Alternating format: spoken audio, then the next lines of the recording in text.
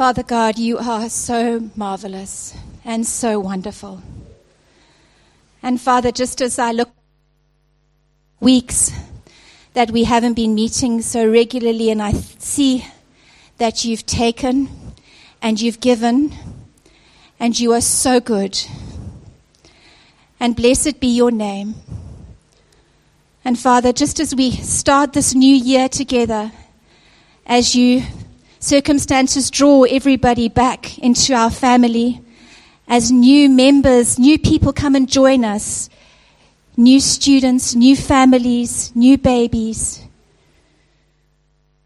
Father, I just pray that this will be a year where, in spite of anything that happens and everything that happens, Father, may this be a year where we walk so closely with you, where we keep in step with your Spirit, where you empower us, Father, to love you well and to be obedient to what you have called us to. Oh, Father, just may we step into this year with no fear, trusting that you've gone ahead of us, that you go before us, that you surround us, that you have plans and purposes for us all that are for your glory and for our good. And so, Father, I just pray for us all, Lord. Empower us by your Spirit to be your saints, to be light in this world that is getting darker and darker. I just thank you, Father. Thank you that we have the privilege of joining together, of being family together, of being on this mission together. And we just look forward to what you've got in store for us this year. Thank you, Lord. Amen.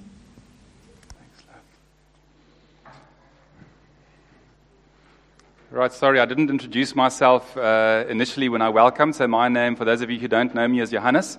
I'm an elder in this church, and I'm married to Ali, who I'm incredibly grateful for, who prayed a moment ago. We've got 3 children, 2 older children, and 1 younger child who's here today. Also so blessed with such a wonderful family. Good, so let us get into the sermon. So I've still got my L plates on. This is my first in-person sermon. I've preached 3 sermons, and those were all online. So this is my first legit, real live sermon.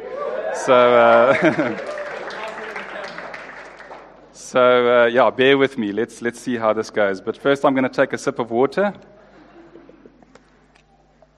and then I'm just going to pray. Lord, I do pray that as we look at your word today, I pray that your Holy Spirit would open our hearts and open our minds to what you have to say to us through your word, Lord. I pray, Lord, that we wouldn't just be hearers of your word, Lord, but that we would be doers of your word. Thank you, Lord. Amen.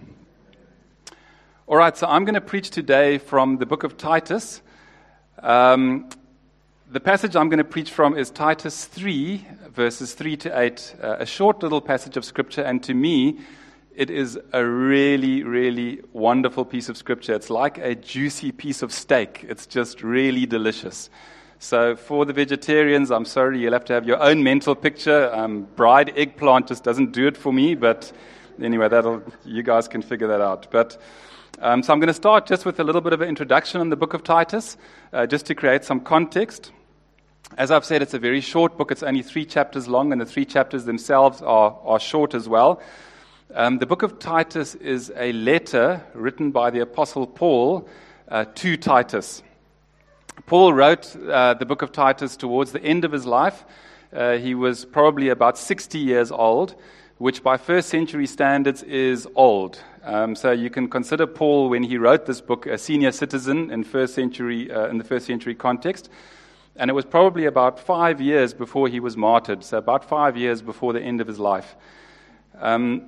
Titus is a Gentile, so he's a Greek Christian, and it seems likely from what we can gather from the book of Titus that Paul brought Titus to faith.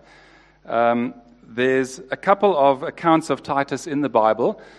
From what we can gather, he was a very faithful servant of God, and he was somebody that Paul really trusted. So there's a couple of accounts of Titus in the Bible. The first one that we read in the book. It's accounted in Corinthians and Galatians, And that was when, earlier on in his ministry, Paul asked Titus to go ahead to the Corinthians and to collect financial gifts for the church in Jerusalem who were struggling financially. So Titus went ahead to collect those gifts, and then he also accompanied Paul afterwards to Jerusalem to take the financial gift to Jerusalem. So that's the first account we read of him. Then we read this account in the book of Titus, where it's clear from the book that Paul and Titus together went to the island of Crete, and they were spreading the gospel and preaching the gospel in Crete. And afterwards, when Paul left, we see that Paul tasked Titus with leading the newly planted churches there. So those who came to faith, they put into churches, and Paul's task was for a short time, to lead these new churches, as we'll see just now, to appoint elders in every church, and then also to teach these new believers. It was only a short appointment, because we see that Paul said that he was going to send either Artemas or Tychicus to replace Titus in this task. And then Paul had asked Titus, when they arrived, to come and join him in Nicopolis, another Greek city where Paul was no doubt spreading the gospel. And then the final account that we read of Titus is right at the end of Paul's life, when he was under house arrest in Rome before he was martyred. And then we see that he sent Titus to a town or a city called Dalmatia, which is in modern-day Serbia, to go and spread the gospel there. We really see that Paul trusted Titus, and that Titus was a faithful servant of God.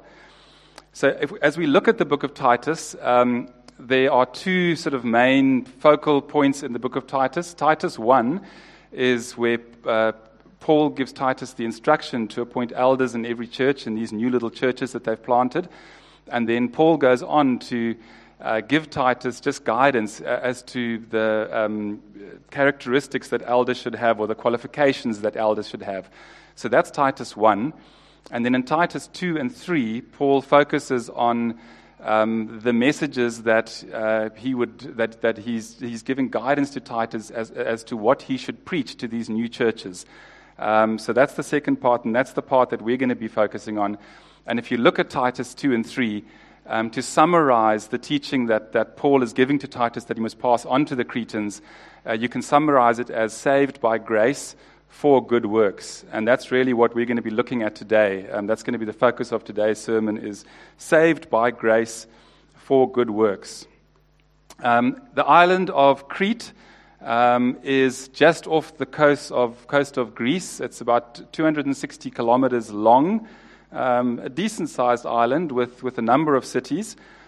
And I found Paul's description of the people of Crete was incredibly blunt. It actually sounds quite unchristian, to be honest. So we read that in Titus 1, verse 12, where Paul says to Titus about the Cretans. He says, this is verbatim: "One of Crete's own prophets has said, Cretans are always liars, evil brutes, and lazy gluttons."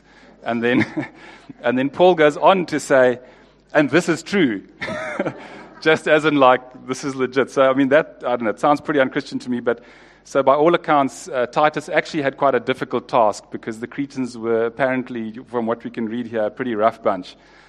So before we get into the text itself, I actually just wanted to pick out one small bit of application here, just like a little freebie, which just struck me. And I want to challenge it might seem strange, but I want to challenge the modern Western view of retirement. And if we look at the Western view of retirement, I think for many of those of us, and for those of you who are getting older, you might be starting to think about this. We often think about retirement as going to live in a beautiful place and to really rest and relax and enjoy your life saving. I think that is probably the ultimate goal for Western retirement. But what we see here with Apostle Paul, which just struck me in this book, is that he served God right up to the very end of his life. And we see this with all the other apostles.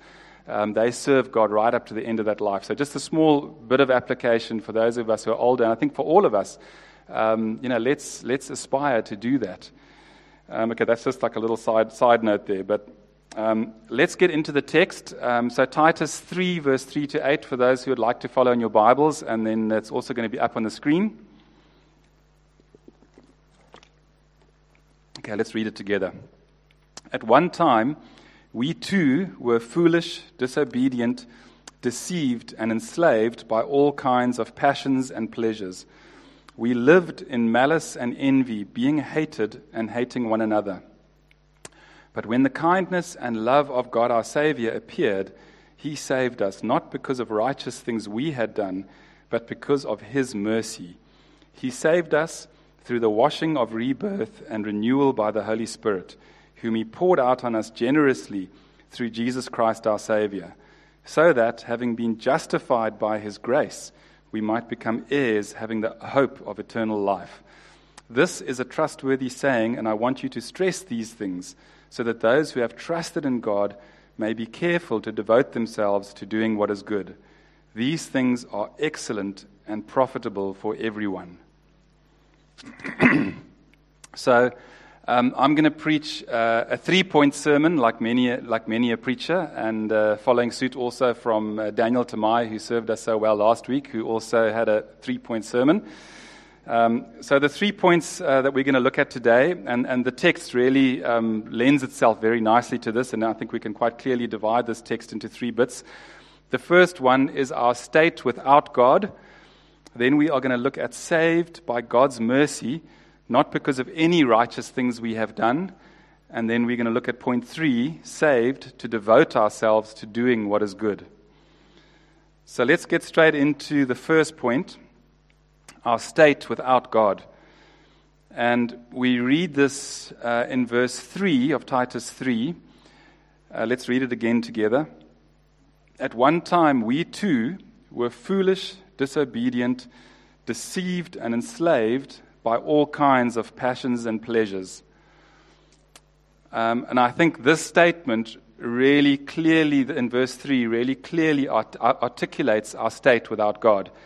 What was interesting to me is that we read here that Paul starts with we too. And thinking about when he says we too, who's he talking about? Well, he's writing the letter to Titus. So I expect that when Paul says we too, he's talking about himself and Titus. And it's lovely for me to see, almost like reminding Titus, hey Titus, that before you and I came to know the Lord, we too were like this, like these Cretans. So that was lovely to me. Now I'm going to look at this statement of our state apart from God. I'm going to look at it through 2 lenses. The first one as how it applies to people who don't know God, those who don't know or follow God. I'm going to look at it at that lens. And then secondly, I'm going to look at this statement as how it applies to us who are followers of God and of Christ and who know Him. So if we look first at how it applies to those who don't know God, there's a lie in society that's commonly believed by many people, and that is that as humans, we are essentially good and sometimes we do bad things. But essentially, human beings are good. That's the lie that I think many people believe. But we don't need to scratch far below the surface to find that many people, and apart from God, all of us are in many ways foolish and disobedient and deceived and enslaved by all kinds of passions and pleasures. There's a saying which I heard some time ago in a sermon which I really like in this regard, and the preacher said that it's a really good thing that God saves dirty, rotten sinners, because there isn't any other kind of person. So I love that. I mean, that just describes our state apart from God. We are all dirty, rotten sinners. So I don't think that any of us need any convincing of this. You know, we read it in the news every day when we read what's going on around us. We even see it in the people around us. So I think we're all acutely aware of the state of the world and of human beings apart from God. It's not a pretty picture. And then, if we look at this verse 3 in the context of us who are believers, it reminds me or makes me think a little bit about the distinction between salvation and sanctification. So just to explain those 2 terms, when we talk about salvation, when we come to faith and when we come to know God and when we come to salvation, God takes away all of our sins in an instant. So by the death of Jesus, all of our sins are washed, and we come to faith not through any of our own good acts, and that is in an instant. So God then sees us as completely sinless. The moment we come to faith, God sees us as completely without sin. So that is our state as those of us who follow Christ. God sees us as sinless. That is salvation. But then the process of sanctification, even though God sees us as sinless, there's still a lifelong process of us living more and more in the way that God had intended us to live. So that is that process of sanctification. That is where, even for us as Christians, in this process of sanctification, we too at times are foolish and disobedient and deceived and enslaved by all kinds of passions and pleasures. And in this regard, I was reminded of the parable of the sower which Jesus told when he was on earth. And in the parable of the sower, he spoke about the seeds that fell amongst the thorns. And then the thorns choked those little plants that germinated in amongst the thorns. And that, to me, kind of speaks to often how I feel as a believer. Jesus went on to explain that in that parable, when he explained it to his disciples, he said those seeds that fall amongst the thorns are like those people who hear the gospel, they hear the good news about Jesus, and that little bit of faith starts growing into a little plant. And then he says those thorns that choke that little plant, he said it's the worries of life, and it's the pleasures of this world, and it's the deceitfulness of wealth. And I think in that process of sanctification for all of us, even as believers, sometimes we can allow those things to choke our faith like those thorns choke the little plants. Just to make it just from my own personal, just a few examples in my life, when he talks about in the parable of the sower, the worries of this life, I'm sure all of you can identify with the worries of this life. I'm a consultant, so I don't get a fixed monthly salary. I'm dependent on work that I get in every month for my income, but sometimes you might have a lean period, and it's very easy then to maybe start worrying, are we going to have enough money to meet our needs? So that's something which I identify with. When we talk about the pursuit of pleasure, I can identify with that too. I've got two hobbies which I really enjoy. The one is mountain biking, the other one is adventure motorcycle riding. They are both very time-consuming hobbies, as my wife will know on a Saturday, because I vanish for half the day. Thank you. Not to mention, if you go adventure motorcycle riding, you might go for a few days. So they're time-consuming, but they're also very expensive hobbies. And even though those hobbies aren't in and of themselves bad, sometimes our hobbies can actually, if they're not in their rightful place, they can distract us and turn our eyes away from God himself and what he's called us to. That's definitely an empty pursuit. Those are those pursuits, those passions of life which don't deliver. If we look at the last one, the deceitfulness of wealth, again, I can really identify with this. We live in a town with a lot of wealth.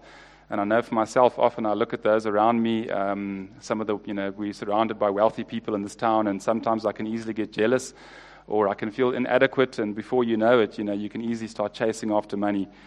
I can see, even for myself in this process of sanctification, that apart from God, I too am in danger of my faith being choked by these things. Let's move on to point number 2, saved by God's mercy, not because of any righteous things we have done. So I'm going to read here verses 4 to 7 again, and these verses, to me, it's just the gospel, the good news about Jesus in a nutshell. It puts it so beautifully. Let's read this together. But when the kindness and love of God our Savior appeared, he saved us, not because of righteous things we have done, but because of his mercy. He saved us through the washing of rebirth and renewal by the Holy Spirit, whom he poured out on us generously through Jesus Christ our Savior, so that, having been justified by his grace, we might become heirs, having the hope of eternal life. So what a beautiful, succinct description of salvation and of the gospel. It's just absolutely stunning. As I read this when I was preparing the one day, just this opening bit actually brought me to tears, that God saved us because of his kindness and love. I mean, that in and itself, just that God saved us because of his kindness and love, is just so beautiful. And then the fact that God saved us, it's put here so clearly that God saved us not because of any righteous things that we have done. So the good things that we do, the good works that we do, cannot contribute at all to our salvation. I mean, that is the crux of the gospel, that we are saved through God's grace alone. It's interesting for me here that Paul uses in this little section of Scripture, he uses both the words grace and mercy. And just as a little sidebar, I used to wonder if you could use the words grace and mercy interchangeably. Are they the same? And they are closely linked, but there is also a little bit of a difference between the two words. And a definition that I found really helpful in this regard is mercy is not getting what we deserve, and grace is getting what we do not deserve. So in the context of salvation, we all, because of our sin, we deserve eternal suffering. That is what we rightly deserve because of our sin. But when we are saved, we don't get eternal suffering. That's God's mercy. But what we do get is we get eternal life. We get an eternal life with God, which is just beautiful and wonderful, and we don't deserve that at all. God gives it to us, and that's grace. So that's really beautiful. I also noted that it was really beautiful to see when Paul talks in verse 5, he talks about washing of rebirth and renewal by the Holy Spirit. And to me it was beautiful that Paul here, when he talks about salvation, that he talks about the role of the Holy Spirit in renewal in salvation. And when I think about the role of the Holy Spirit in salvation, in that renewal, it's twofold. And I've lost my place here. Let's just have a look. So firstly, if we look at the Holy Spirit's role in that renewal, it's twofold. The one is in salvation itself, because really salvation, that is the ultimate renewal when we come from a place of living in sin, destined for eternal suffering, to a place of salvation, destined for just eternal life with God. In that salvation, the Holy Spirit's role in that ultimate renewal is absolutely vital. So when we come from a place of being unbelievers, it's the Holy Spirit that draws us to God initially, that gets our mind to start thinking, wow, I wonder if there is a God. I wonder if he believes. And as we go down that journey, it's the Holy Spirit who ultimately gives us that true faith to know beyond all a shadow of doubt that God does exist and to know that he did die for our sins. So without the Holy Spirit, we can't come to salvation. And likewise, the other kind of renewal, as we spoke before, you've got salvation, you've got sanctification. The other part of renewal is that lifelong process of living more and more in the way that God has intended for us. That's the other kind of renewal. And again, the Holy Spirit is absolutely integral in that process of sanctification. So if we try, we're going to talk in the next section about doing good. If we try in and of our own strength, by our own willpower to do good, we will fail. We will fail time and time and time again. We cannot consistently do good by our own willpower and by our own strength. So if you try and change from the outside in by your own strength, you will fail and become despondent. But it's the Holy Spirit that actually changes us from the inside out to do good. So it's that Holy Spirit that does that deep work in us, and through the Holy Spirit's working in us, he gives us the ability to truly then change the way that we behave.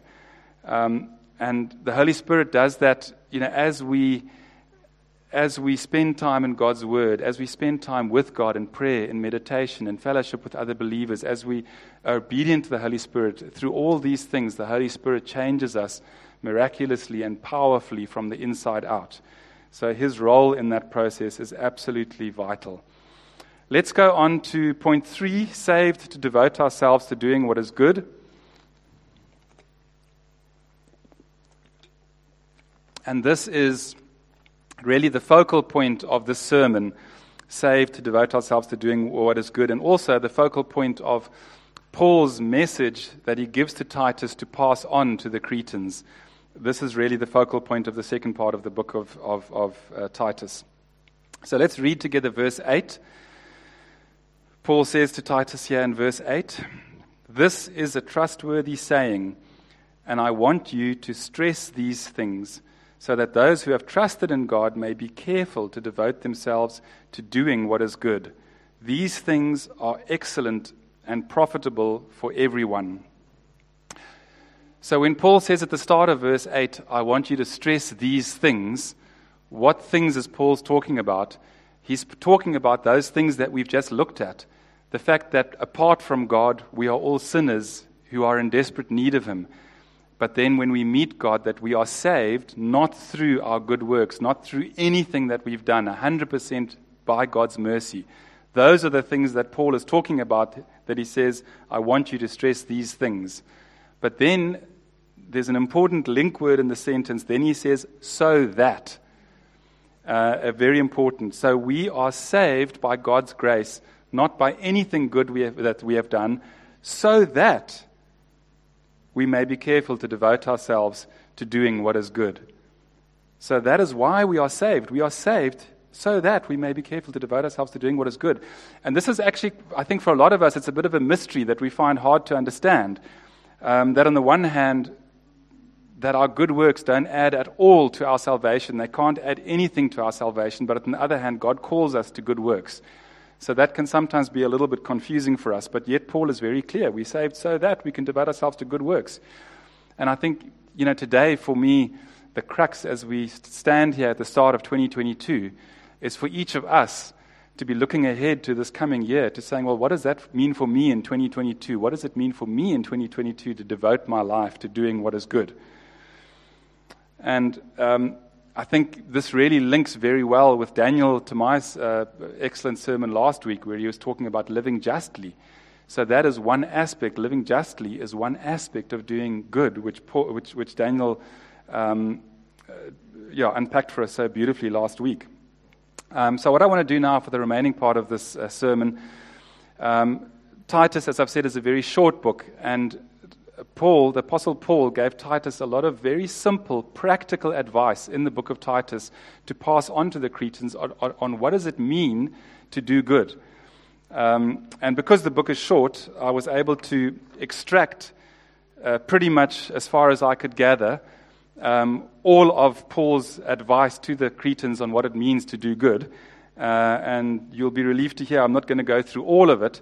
But I think what really struck me of the advice that Paul gave to not advice, it's guidance, it's instruction to Titus that he must pass on to the Cretans. What struck me about it is that it is so incredibly just practical. It's really practical, simple advice.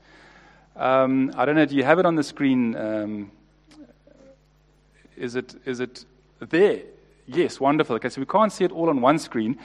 But this advice is encapsulated mostly in Titus 2, verse 2 to 11, and Titus 3, verse 1 to 9. And unfortunately, we can't see it on one screen, but in Titus 2, verse 2 to 11, Paul breaks up this guidance of what it means to do good into different categories of people. He speaks to older men, then he speaks to older women, then he speaks to younger women, then he speaks to younger men. He then speaks to slaves, which I think in our context can be very much applied to anyone who's an employee. I think it can be very applicable in that context. And then he speaks to all people, both in Titus 2 and in Titus 3. So he breaks it up into all these categories. As I said, I'm not going to go through all of it, but just to pick out a few highlights. And as I say, what I want to highlight here is how incredibly simple and practical Paul's guidance is on doing good. It's not complicated. The first thing that stood out to me is the first step in doing good, surprise, surprise, is not doing bad. So Paul talks quite a lot here. If you look, and the one term that came through almost without fail for every category except for slaves, but I'm sure it's equally applicable there. He says to everybody, be self-controlled. That's the bit of advice that comes across you can scroll down there, but you'll see it time and time again. Be self-controlled. And being self-controlled, that is very much central to not doing bad, because if we're not self-controlled, what happens? Well, we do bad. And Paul then gives a couple of examples there. He says, for example, don't be slanderers. Don't slander other people.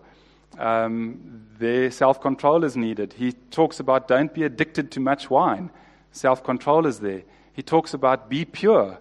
When we're talking about purity, self-control is needed there. So that's step one of being good, is let's not be bad. As I say, very, very practical, simple advice that he gives.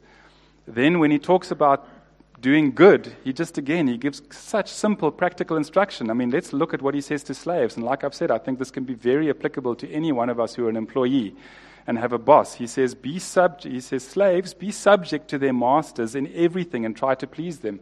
Be subject to your bosses, and in everything try to please them. He says, show that you can be fully trusted. Again, if you're an employee, that's part of doing good. Show that you can do these things. He says these things are unprofitable instruction that all of us can follow.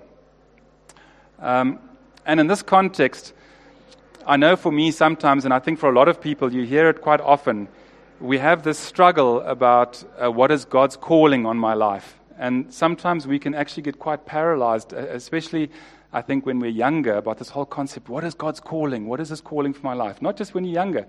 I think for us men, when we get to midlife, and we can also question these things a lot.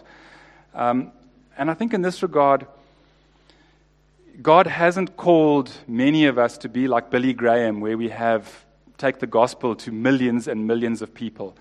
So there's not many of us that God has got these what we consider to be big callings, where we're going to reach millions for Him. That is the exception. But God has called each one of us to do good. Every single one of us, He's called us to do good, and there's no mystery in what it means to do good. In my own life, this is something which I struggled with. When I was younger, I also was questioning, what is God's calling for my life? And I also wrestled with it. And part of that is I wanted to do great things for God. I wanted to do great things for God. But that was something that I really wrestled with. And I think what God showed me over the years is that there's not necessarily going to be a huge, massive Billy Graham type of calling on my life, as much as I might have aspired to that as a younger Christian. But I think to sum up what I just felt over the years that God had taught me in that regard, I think what really sums it up and encapsulated beautifully is a quote by Mother Teresa, where she says, "There are no great acts, only small acts done with great love." So when we talk about doing good, so much of doing good is just those small acts every day done with great love. And God calls each one of us to that. So again, as we look to 2022, each one of us have got a choice.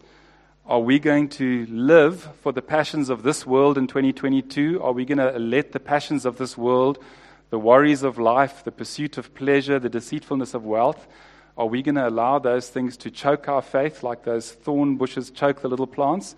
Or are we going to live to do good as God instructs us through Paul here in the book of Titus?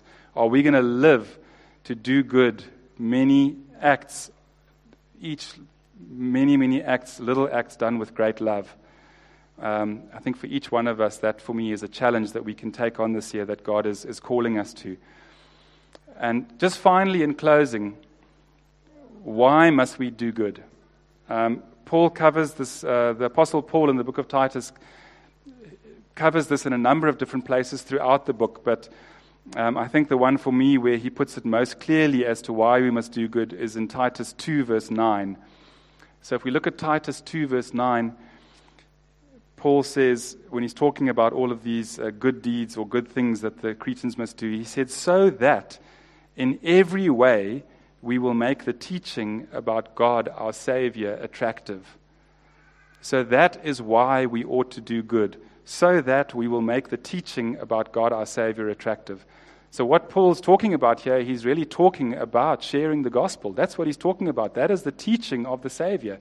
That's why we must do good, so that the teaching about God, our Savior, is attractive. And what stood out for me about this statement is that when we're talking about sharing the gospel, we see both aspects here in Titus 2, verse 9. We see that preaching the gospel is in deeds, so we do these good things so that the teaching is attractive, but then we also teach the gospel. So it's both deeds and words, and those two go together in sharing the gospel. So that's why we do good. Let us close in prayer. Lord, we thank you for your word. We thank you, Lord, for your instruction in your word. We thank you that the instruction in your word is for our good, Lord, and that we thank you, Lord, that as we live according to your blueprint that you've given us, and as you enable us through your Holy Spirit to do that, and as we change, Lord, more and more to live as the way you intended, I thank you, Lord, that that is for our good, Lord. Thank you for your blessings on us, Lord. Thank you that you have turned us from a life apart from you, Lord, where we were lost in sin and suffering in sin, Lord, that you have saved us and brought us to a place where we can have life and life in abundance, Lord. And I pray for each one of us in this room here, Lord. I pray that as we look towards 2022 and beyond, I pray that by your Holy Spirit, you will convict each one of us, Lord. What is it that you want us to do, Lord? The good that you want us to do. And in every day, in every moment, Lord, I pray that by your Holy Spirit, you would convict us and enable us and empower us in every moment to do the good in that moment that you call us to do, Lord. We thank you, Lord. Amen. And Tanya would like to come and share something with us, just a word that she feels that the Lord has for us. Okay, hello everybody. Just to let you know who I am, I actually come from New Gen, Somerset West, and Karen and Warren were my wonderful life group leaders, so at least they know me. I'm not completely wacko. I'm a bit wacko, so don't ask Kaylin about that. So I was very insistent that I come to service this morning. I actually told my husband, Donnie, we have to be here this morning. And then I had a dream in the night. Sorry, I'm going to shake because there is an incredible anointing in this place. You may not have all seen it yet, but I have. And in my dream, it was like I was at NASA, and there was something in the sky, and people were desperate, like in desperate to see it. And they couldn't see it. And I saw this mist, which is quite weird, because when I woke up this morning, there was this mist over everything, and it was supposed to be hot today. And there was this mist lying over the area, and everybody was looking into the sky for answers. And I became desperate. I said, Lord, I want to see. I want to see what it is. Don't let me miss what it is. And then suddenly I saw an enormous, if I talk about enormous, it was something spiritual, something from another realm. I saw a fish eagle flapping its huge entire wings, and it was swooping just inside this mist cloud. And God says, my glory comes, and it comes and sits. And the symbol, when I woke up, it was so clear that I went to Scripture and I started reading all the Scripture where there was eagles in it. And I just started weeping. And I said, Lord, but what do you want to say? And he says, my people, I'm calling my people to righteousness. Righteous living is what is going to bring the unsaved, the broken, the bondaged into my kingdom. And it is my people that have to live that way. And it was just profound. And I said to the Lord, well, here I am coming to one hope, because there's only one hope, and it's Jesus. So if you want to see him, he will show himself to you. But you have to come to him. You have to put time in. You have to live right. And this sermon was so amazing, and you've got such wonderful leaders. But I'm telling you, if you've got sin in your life, go to one of them. Say, I don't want to live like this anymore. I've had sin in my life. I know what it feels like. But get rid of that sin. Get rid of that shame, because that eagle is swooping over, and the glory of the Lord wants to settle in this place. Tanya, thanks so much for your obedience in sharing that word. And I really believe that is a word from the Lord for us today, just in line with what he's shown us today out of Titus.